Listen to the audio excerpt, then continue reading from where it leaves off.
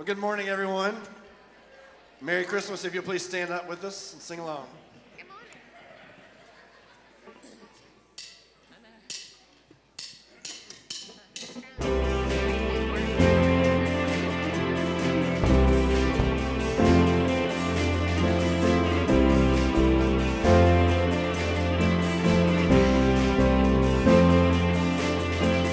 Joy to the world, the Lord is come. Let earth receive her King. Let every heart prepare Him room, and heaven and nature sing, and heaven and nature sing, and heaven and nature sing.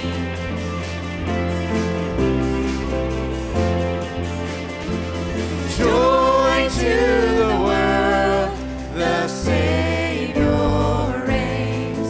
Let men their song implore, while fields and floods, rocks, hills, and plains repeat the sounding joy, repeat the sounding joy, repeat the sounding joy.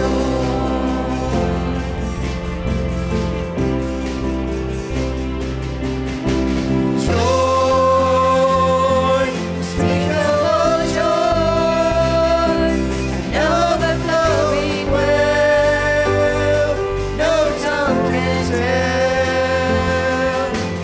Joy, unspeakable joy, it rises in my soul, never lets me go.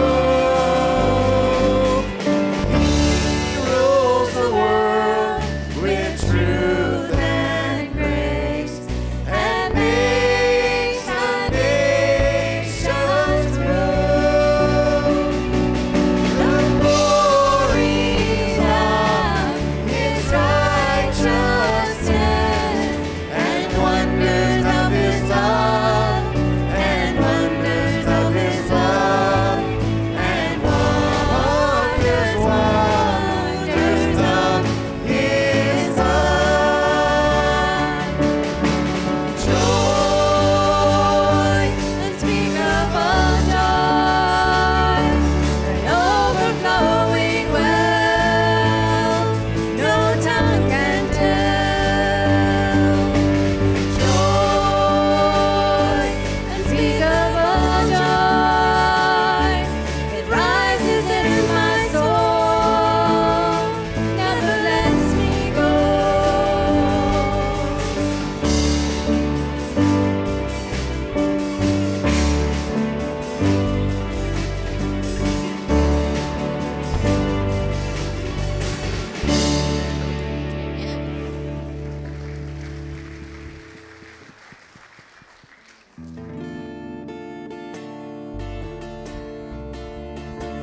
What child is this who laid to rest on Mary's lap is sleeping, whom angels greet with anthems sweet, while shepherds watch are keeping? This is Christ the King, whom shepherds guard and angels sing. Haste, haste to bring Him, Lord, the babe, the Son of Mary. Why lies He in such sweet estate, where ox and ass are feeding? Good Christians, fear for sinners here, the silent word is pleading. Nails, spears shall pierce Him through, the cross be borne for me, for you. Hey,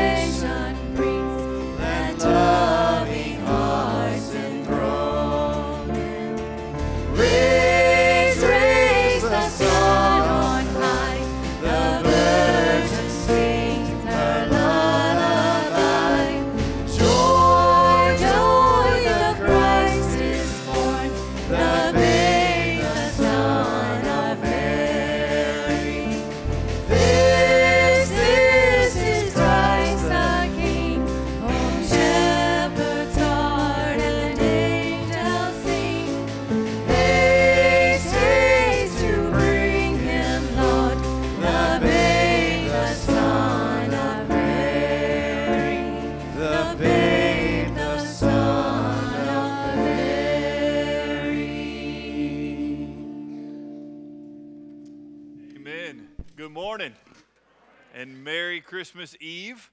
Thank you for worshiping with us today. Before you take a moment and shake hands, if you are in the 1st through 5th grade, while we start shaking hands, I need you quickly but without running to come meet me over here by the tree because we have a lot of bows we got to put on this tree really quick. So take a moment, welcome those around you, and 1st through 5th graders, come see me.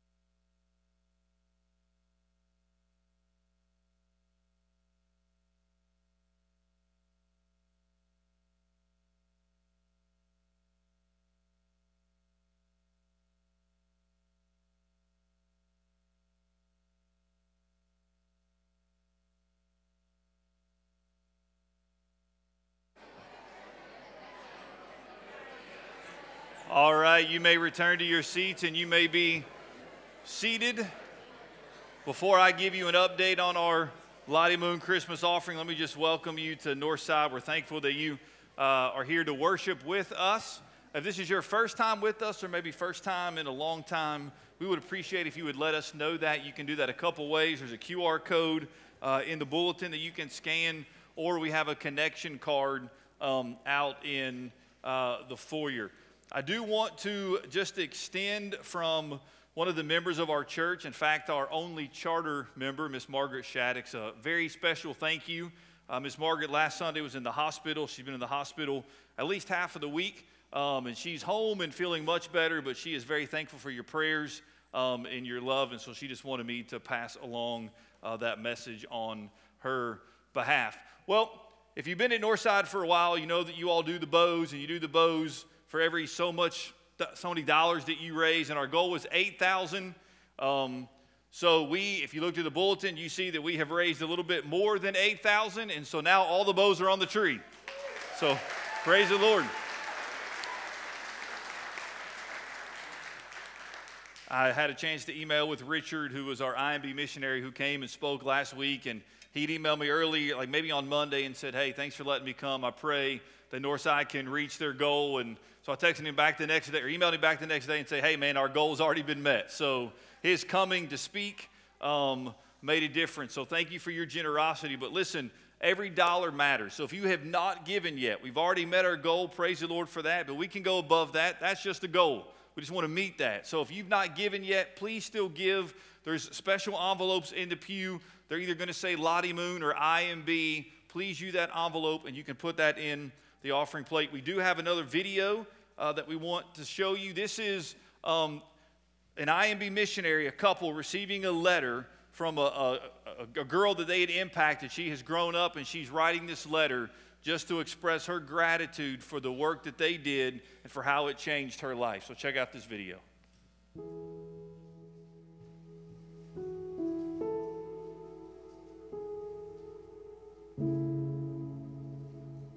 I decided to write a letter to a missionary couple from IMB who baptized me mentor me and disciple me during my life. And this is my way to say thank you to them.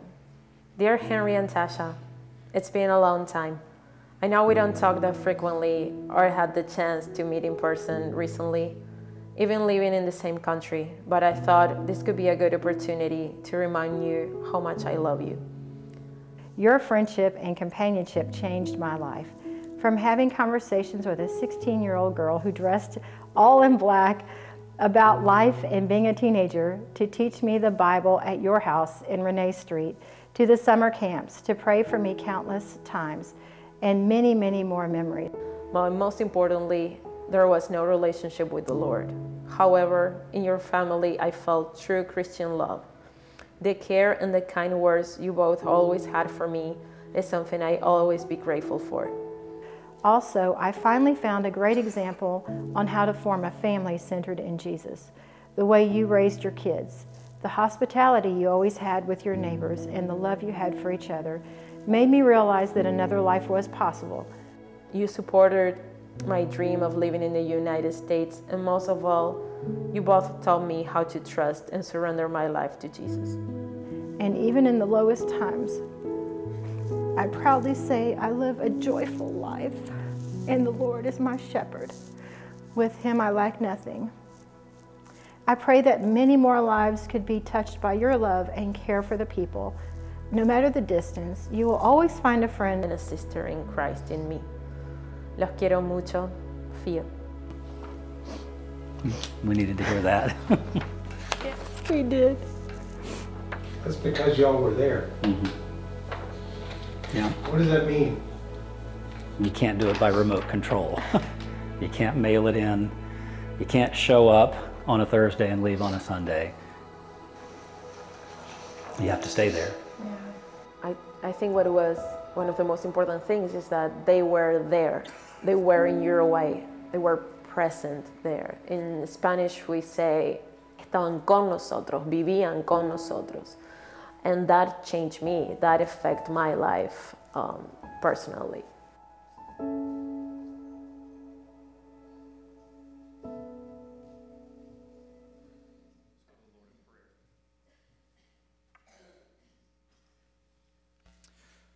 Father, as we gather this morning, you are right here in our midst. Your Spirit lives within us. Your Spirit is with us, filling this place.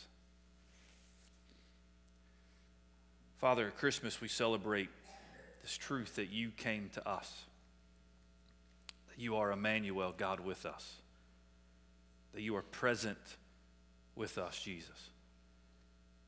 And that video is a reminder to us that, God, you desire to be present with others. You desire that others come to know the saving name and work of Jesus Christ. Father, to be able to share the gospel means sometimes we got to do more than just showing up. Sometimes we can just speak it to a random stranger and they may profess faith in Christ, but other times, God, it requires us showing up. It requires us staying there.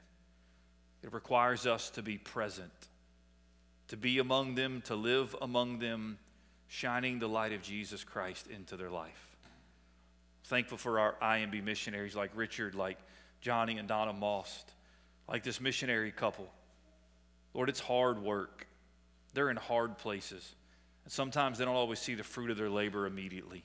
But God, you are at work. Encourage, strengthen our missionaries. May they keep their eyes on you.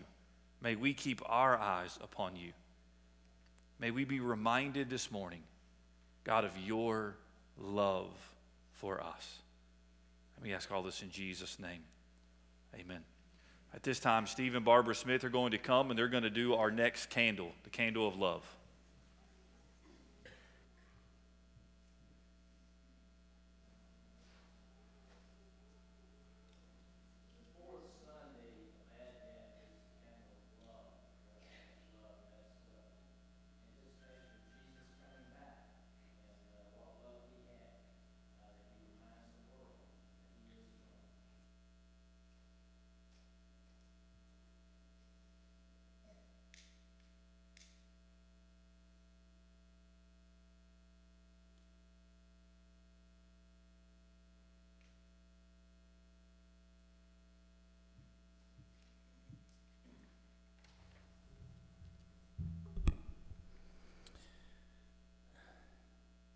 John 3:16 says, "For God so loved the world that he gave his only Son, that whosoever believes in him would have everlasting life."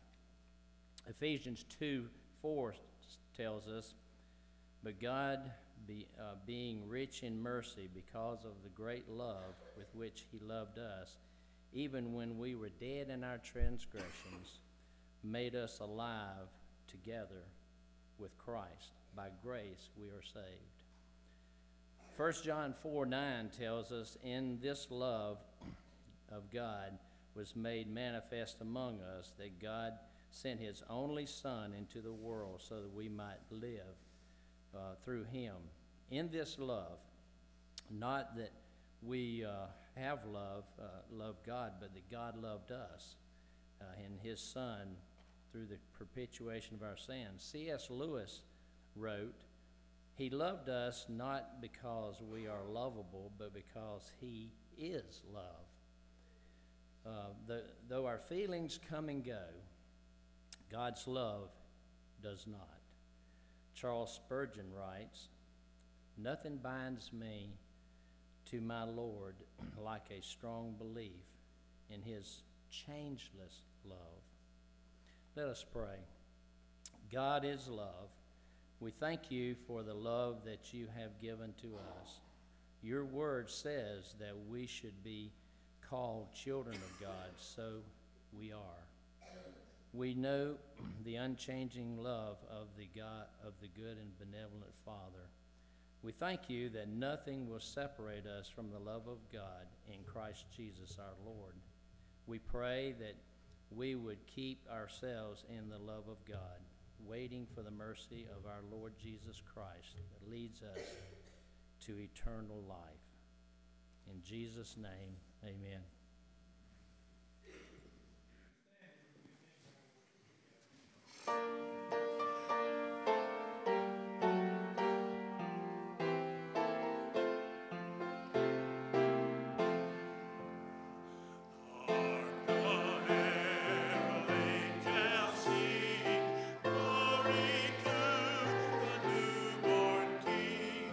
Peace on earth and mercy mild,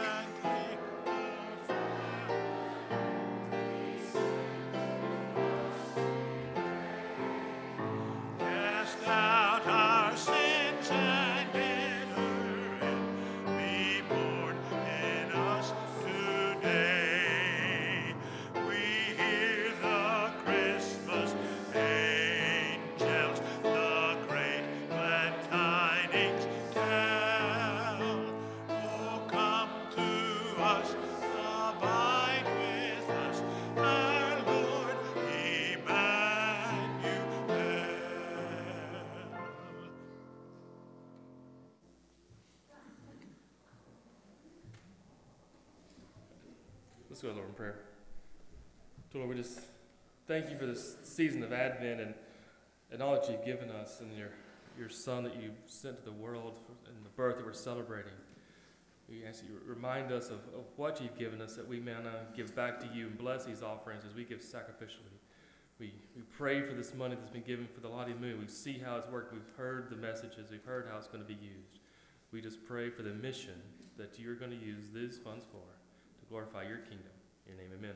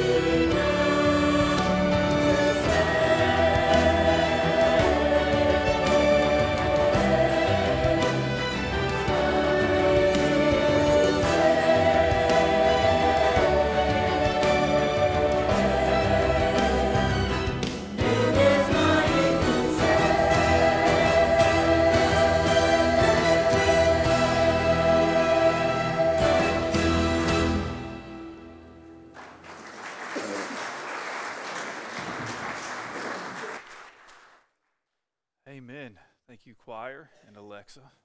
Well, you probably saw in the bulletin that there is no children's church this morning, and I can tell that because nobody's moving right now. So it may get a little bit louder in here this morning, so that's all right. The sound of children laughing and moving around is a glorious thing, amen? So you may have to try to focus a little bit more. I've tried to shorten my sermon by about 5 minutes if I keep to 25 minutes just in case, but we'll see how that goes. All right, 1 Peter chapter 2. 1 Peter chapter 2. We looked at the second part of verse 9 last week. We're going to look at the first part of verse 9 this morning. So 2 Peter chapter 2. We'll read verses 9 and 10 just so you can see the context. Would you please stand in honor of the reading of God's word? This is the word of the Lord.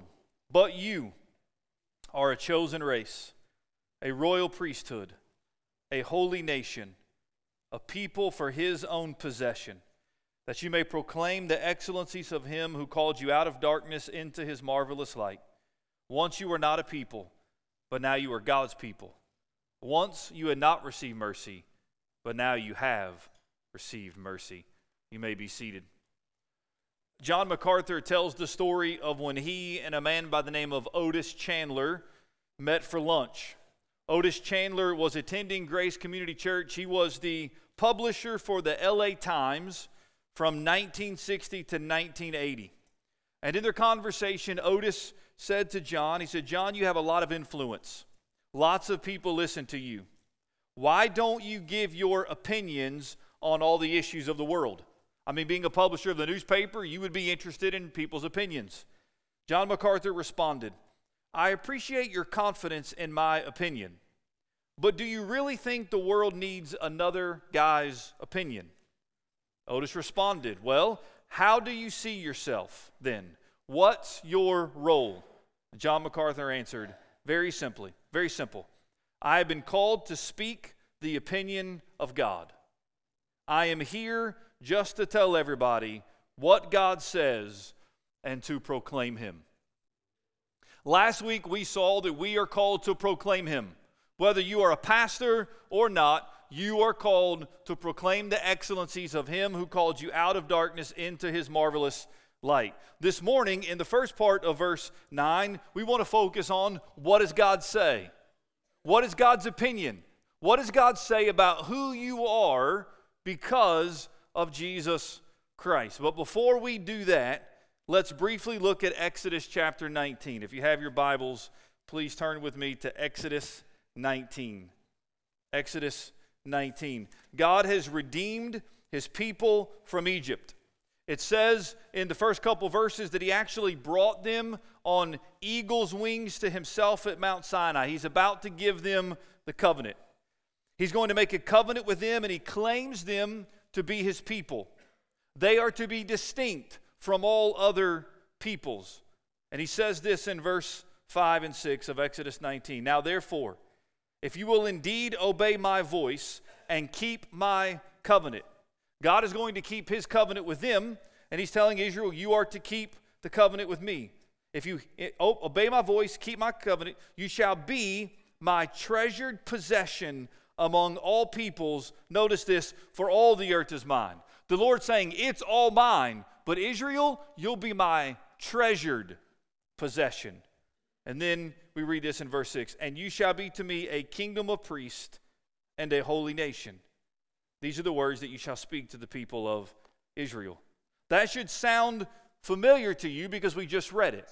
This is the passage that Peter would have had in mind as he's writing these verses here in 1 Peter. God had made a covenant with Israel, but Israel disobeys. Israel forfeits their blessings. They're eventually taken into captivity into Babylon. But God promises that he will restore them. He promises to deliver them and says they will once again be his people. Now, as we come to the New Testament, what we begin to realize is this, that the promise of restoration isn't just for the Jews, but it actually now includes the Gentiles. That God has a purpose for the church, his people. And that which was true of Israel in the Old Testament, kingdom of priests, holy nation, Peter now says is true of the church, which consists of both Jews and Gentiles who put their trust in Jesus Christ. Peter has already spoken very clearly about their salvation, about their being born again. Now in our verse, he speaks to our identity. Who are we? Who were they? Who is God writing to because of God's deliverance and salvation through Jesus? Notice what Peter says, but you. There's a contrast, a sharp contrast from verse 8 to verse 9. Those who disobey God in verse 8, those who reject God will experience his wrath, for they were destined to experience it. He says, but you. And what he's about to say to us is this: God has promised spiritual privileges and treasured possessions that now belong to you. That's amazing. God has promised spiritual privileges and treasured possessions that are now yours and mine through Jesus Christ. So as Christians, back in 1 Peter, who were scattered, living all over different places, who were experiencing increasing persecution and increasing hostility, they needed to see their new identity as the people of God. You and I, we are Christians. We are scattered Christians all over the globe. We are many have already felt the persecution. We, I think, are experiencing an increase in persecution here in America. You and I must be reminded as to who we are. And it's all possible because God became flesh and dwelt among us. What you're about to read here is not possible if Christ does not come and die for us and ransom a people. So who does God say that you are if you know Christ? Listen to what he says. But you are a chosen race. A chosen race. Now the word for race refers to people descended from a common lineage. There is one human race. Everybody can trace their lineage eventually back to Adam. We all go back to Adam. In the Old Covenant, God's people, they would trace their lineage back to Abraham. They were a race that came from Abraham, God's chosen people. In Christ, there is a new race consisting of all those who have been born again through the resurrection of Jesus Christ. So if you have been born again, you are part of, Peter says, God's chosen race, God's lineage. And notice the word that Peter says. You're chosen. You're chosen. Brothers and sisters, this speaks to your security in Christ. Peter has already talked about the elect exiles. He's already talked about being chosen. And here he says, you are the chosen race. Listen, that means we don't earn it, we don't deserve it, nor are we worthy of God's choosing us. God has chosen. And if we're honest, this goes against everything in our sinful nature. Because think about your life. Go back to those days in the backyard when you played wiffle ball or flag football, or if you were really strong and brave and I was not, you would play tackle football. Go back to those days when you would have a team captain. I never liked being the team captain. Too much pressure. The team captain would pick teams. Now everybody who was there would get chosen, but some would get chosen last. What were they choosing based upon? More than likely, your ability. Some of you tried out for a basketball team in middle school or high school. Some of you went out for the cheerleading squad. Some of you know the joy of making a team. Some of you know the pain of being cut and not making a team. What was their choice based upon? How good you were. Could you dribble? Could you shoot? Could you throw a ball? Could you do all these little twirls and twists in the air, right? Could you do the flips? Could you do it? It was based upon your ability. Most of you in this room know what it's like to apply to a college. Some of you know the joys of getting into the college of your dreams. Some of you know the pain of a college rejecting you. What is that college more often than not? I don't think we can say always. More often than not, what are they basing it upon? Your grades, your smarts, the things that you did in high school. It's based upon you. Or consider your job. Maybe you applied for a job and you know the joy of getting the job, or you know the pain of not getting the job, or you were up for a promotion. What's all of that based upon? It's based upon you and your abilities and how well you can do the job. Everything in life is based upon how good are you at doing that. Therefore, it's very easy for us to think that God's choosing us had something to do with us. Well, I'm a pretty good guy. I'm a pretty good husband. I'm a pretty good dad. I go to church faithfully. It's all of these things that we do, and we think God chooses us based upon our abilities. But hear me, God's choosing us had nothing to do with us or our abilities, which means God's keeping you has nothing to do with your works or your abilities.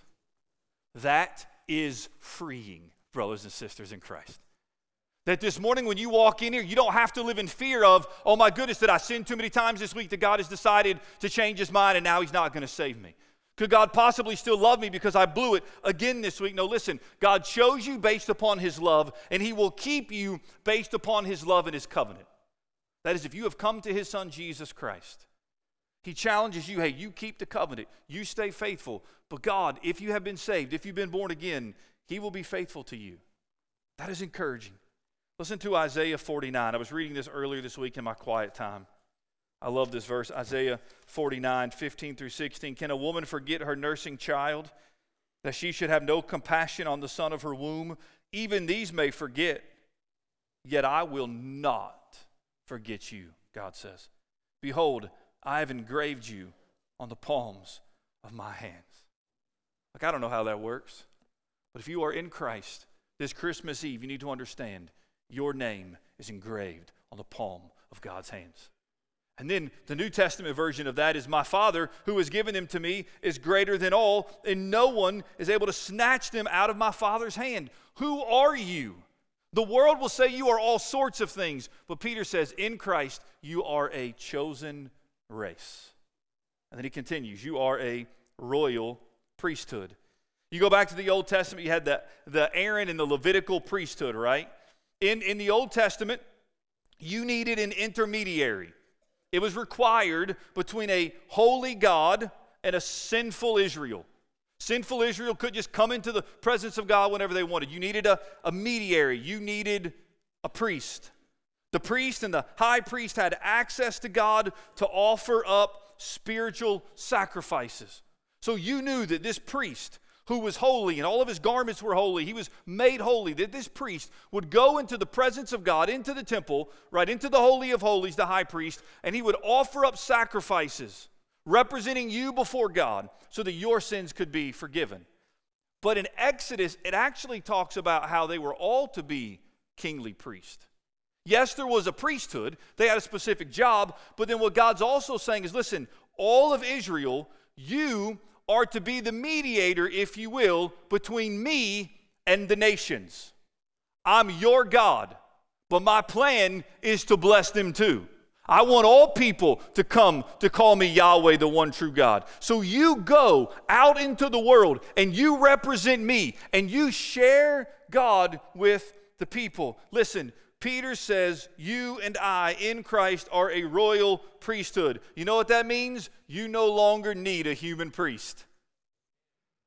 You don't have to come confess your sins to me. Praise God. I'm thankful for that. Now look, if you need to come, you come. I'll pray with you, I'll counsel you. But you don't have to come knocking on my door, hey, I committed this sin, I need you to forgive me. No, you go straight to the Father through the Son, Jesus Christ. That means you have access to God. Listen to Hebrews chapter 4. Hebrews chapter 4 talks about this priesthood. Since then, we have a great high priest who has passed through the heavens, Jesus, the Son of God. Let us hold fast our confession. For we do not have a high priest who is unable to sympathize with our weaknesses, but one who in every respect has been tempted as we are, yet without sin. Let us then with confidence draw near to the throne of grace, that we may receive mercy and find grace to help in time of need. Oh, brothers and sisters, you have free access to God the Father right now through his Son, Jesus Christ. Jesus is the high priest in that he offered up the sacrifice. He was the sacrifice so that you could be forgiven of sins, so that God's wrath would be satisfied. But hear me, Jesus is also the high priest in that even right now, he's interceding on your behalf. That's who you are. that right now Jesus Christ knows exactly what you need. And he's interceding, pleading on behalf of you. You say, but I'm one of 8 billion people in the world. Yes, and he knows you intimately. And he pleads for you. But Peter says we're a royal priesthood. We know God as our king, to whom we now owe our ultimate allegiance. We serve in the presence of a king, and we serve under the protection of a king. King Jesus is king, and he's protecting his people. We are a chosen race, a royal priesthood. Peter continues, a holy nation. A holy nation. The Greek word for nations is ethnos or ethnos. Simply means a people. It's talking about a people here. The word for holy means separate or set apart. Israel was to be a holy nation, a holy people, a people set apart. We know that, right, from the Old Testament. And we know for a period of time Israel kept it, but then they kept committing adultery and kept committing the sin of unbelief, and right, they forfeited the blessing. They were taken into captivity, but God promises, even then, I'm going to restore you. I'm going to bring you back to the land. And now Peter says what was true of Israel is now true of the church, of those in Christ. You are a holy people. We are the people of God not based on ethnic identity, right? Doesn't matter the color of your skin. It doesn't matter what your background is or where you came from. God doesn't look at that. We don't look at that as the church, right? It's not based upon your geographical boundary. This isn't just the church in Noonan. The church is much bigger than that. No, it is based upon your allegiance to King Jesus. Do you know Jesus? If you do, then you are part of a holy people. Listen, God has made a covenant with you. You need to understand this. Yes, he has saved you, but he has also set you apart. When you come to faith in Christ, God separates you. He separates you from sin. Sin no longer has to rule you. He separates you from Satan. You're no longer under the dominion of Satan. He separates you from the world and the things of the world, and he separates you unto himself. You are a people called by God to live like God, to live for God, to represent God, the priest, to represent God before a lost and dying world. You're a chosen race, a royal priesthood, a holy nation. And then Peter writes this, a people for his own possession.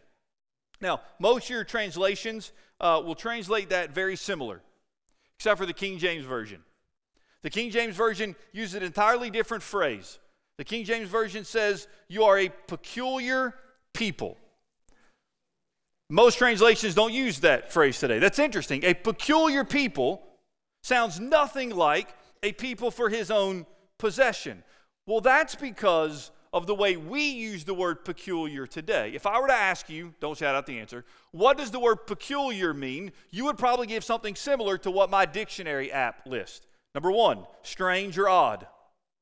Some of you are married to some peculiar people. Uncommon or unusual. Distinctive in nature or character. So yes, in a sense, you as a Christian are set apart. You are distinct. You are unique. You are not to live like the world. But hear me, that's not what this Greek word means. So why in the world does the King James Version use the word peculiar? Because of definition number 4 and 5, which means belonging exclusively to some person, group, or thing. That's not how we use the word peculiar today. Therefore, more modern translations don't use that word because we would misinterpret it. But an understanding for the word peculiar and why they would have used it in the King James is it means belonging exclusively to some person, group, or thing. That's the idea of the Greek word. It means possessions, property, to purchase. You have been bought with a price, ransomed by the precious blood of Jesus Christ, which means you are his possession. Somebody say amen. You belong to him. Hear me. You belong exclusively to him. You are his peculiar people. You are his special possession. Most of you in this room have been to a museum at some point. You go into museums, and a lot of those museums are just filled with ordinary items. Consider the Baseball Hall of Fame up in Cooperstown. I've never been there. I've been to the Louisville Slugger Museum in Louisville, Kentucky. It's Louisville, Kentucky. If anybody of you don't know how to pronounce that word, it's Louisville, Kentucky. And I've been to the Cincinnati Reds Museum in Cincinnati. So you go into these museums, and they're filled with ordinary stuff. So, for example, you're walking through the Baseball Hall of Fame, and you'll come across a uniform that was worn by Hank Aaron. You say, what's the big deal? I mean, I coached Little League for years. Kids wear uniforms all the time. Except this uniform is the one he was wearing when he hit home run 715. You continue to walk through and you'll come across some batting gloves that belong to Ricky Henderson. My kids use batting gloves all the time. What's the big deal? Well, these were the ones that he was wearing when he stole his 939th base. You'll see an item like Cal Ripken's helmet. You can go to Academy and buy a helmet for like $40. Why am I coming and paying money for this helmet? Because this was the helmet he was wearing when he played his 2,130th straight game, breaking Lou Gehrig's record for consecutive games played. You see, the museum is filled with ordinary items, but they're there. Why? Because they belonged to someone famous who did something special while wearing them, right? And we pay money for those things. Listen, you're special not because you're special, but because you belong to God. You have value because of the one that created you and the one to whom you belong. He has taken you and he has made you his own. You have an intimate relationship with God through Jesus Christ. It's why James can write these words. Draw near to God and he will draw near to you. How in the world can we draw near to a holy God and he will draw near to us? It's because of who you are in Christ. It's because of what Christ has done for you. That's why we can sing a hymn like this. Jesus, my Lord, will love me forever. From him no power of evil can sever. He gave his life to ransom my soul. Now I belong to him. Now I belong to Jesus. Jesus belongs to me, not for the years of time alone, but for eternity. So listen, this Christmas Eve, I just want to echo the words of Peter here. You need to know who you are. Brothers and sisters in Christ, you need to know who you are. Listen, we're living in a world that wants to define you with 1,000 different categories. Like, I think we're living in a world now that seeks to further divide us. There's this increasing teaching that's going on, this theory called intersectionality, which basically is trying to break down who the oppressors are and who the most oppressed people are.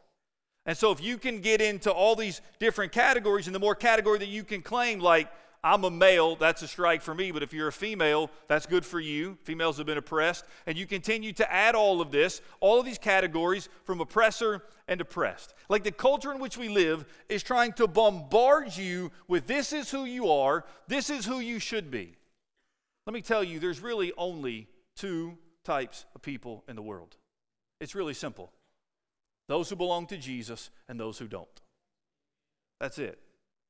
This Christmas Eve, either you belong to Jesus, you have given your life to King Jesus, and therefore you are a chosen race, a royal priesthood, a holy nation, a people for his own possession, or you don't know Jesus Christ, you are outside of his blessing, and you need to repent of your sins and believe upon the name of Jesus. It is that simple. We're really good at overcomplicating it, but it's that simple. Know who you are. Not because you deserve it, but because God became flesh and dwelt among us. Because God lavished his grace and his mercy upon us. Know who you are and rest in that. And then go and proclaim to a lost and dying world all that Christ has done and who they can be if they would simply believe in Jesus Christ. Go and tell it on the mountain. Would you close your eyes and bow your head? Father, I would imagine for many people in this room, this has been a busy week, a crazy week, a hectic week, maybe one of the hardest weeks of their life. And God, in this moment, We need just to be reminded of who we are in Christ. We need to be reminded, God, of what you've done for us, that you came for us, that all of this is possible. As we're going to talk briefly tonight, all of this is possible, God, because you came to us, because we were never, ever coming to you on our own. Our sin prevented that from happening. So, God, you came. You called your people, Israel. You've called your church. And, God, one day you're coming for us. So, Lord, may we keep our eyes on you. May we in our hearts know what you've done for us, and may we be willing to go tell it on the mountain that Jesus Christ is Lord. He's King. He's ruling and reigning.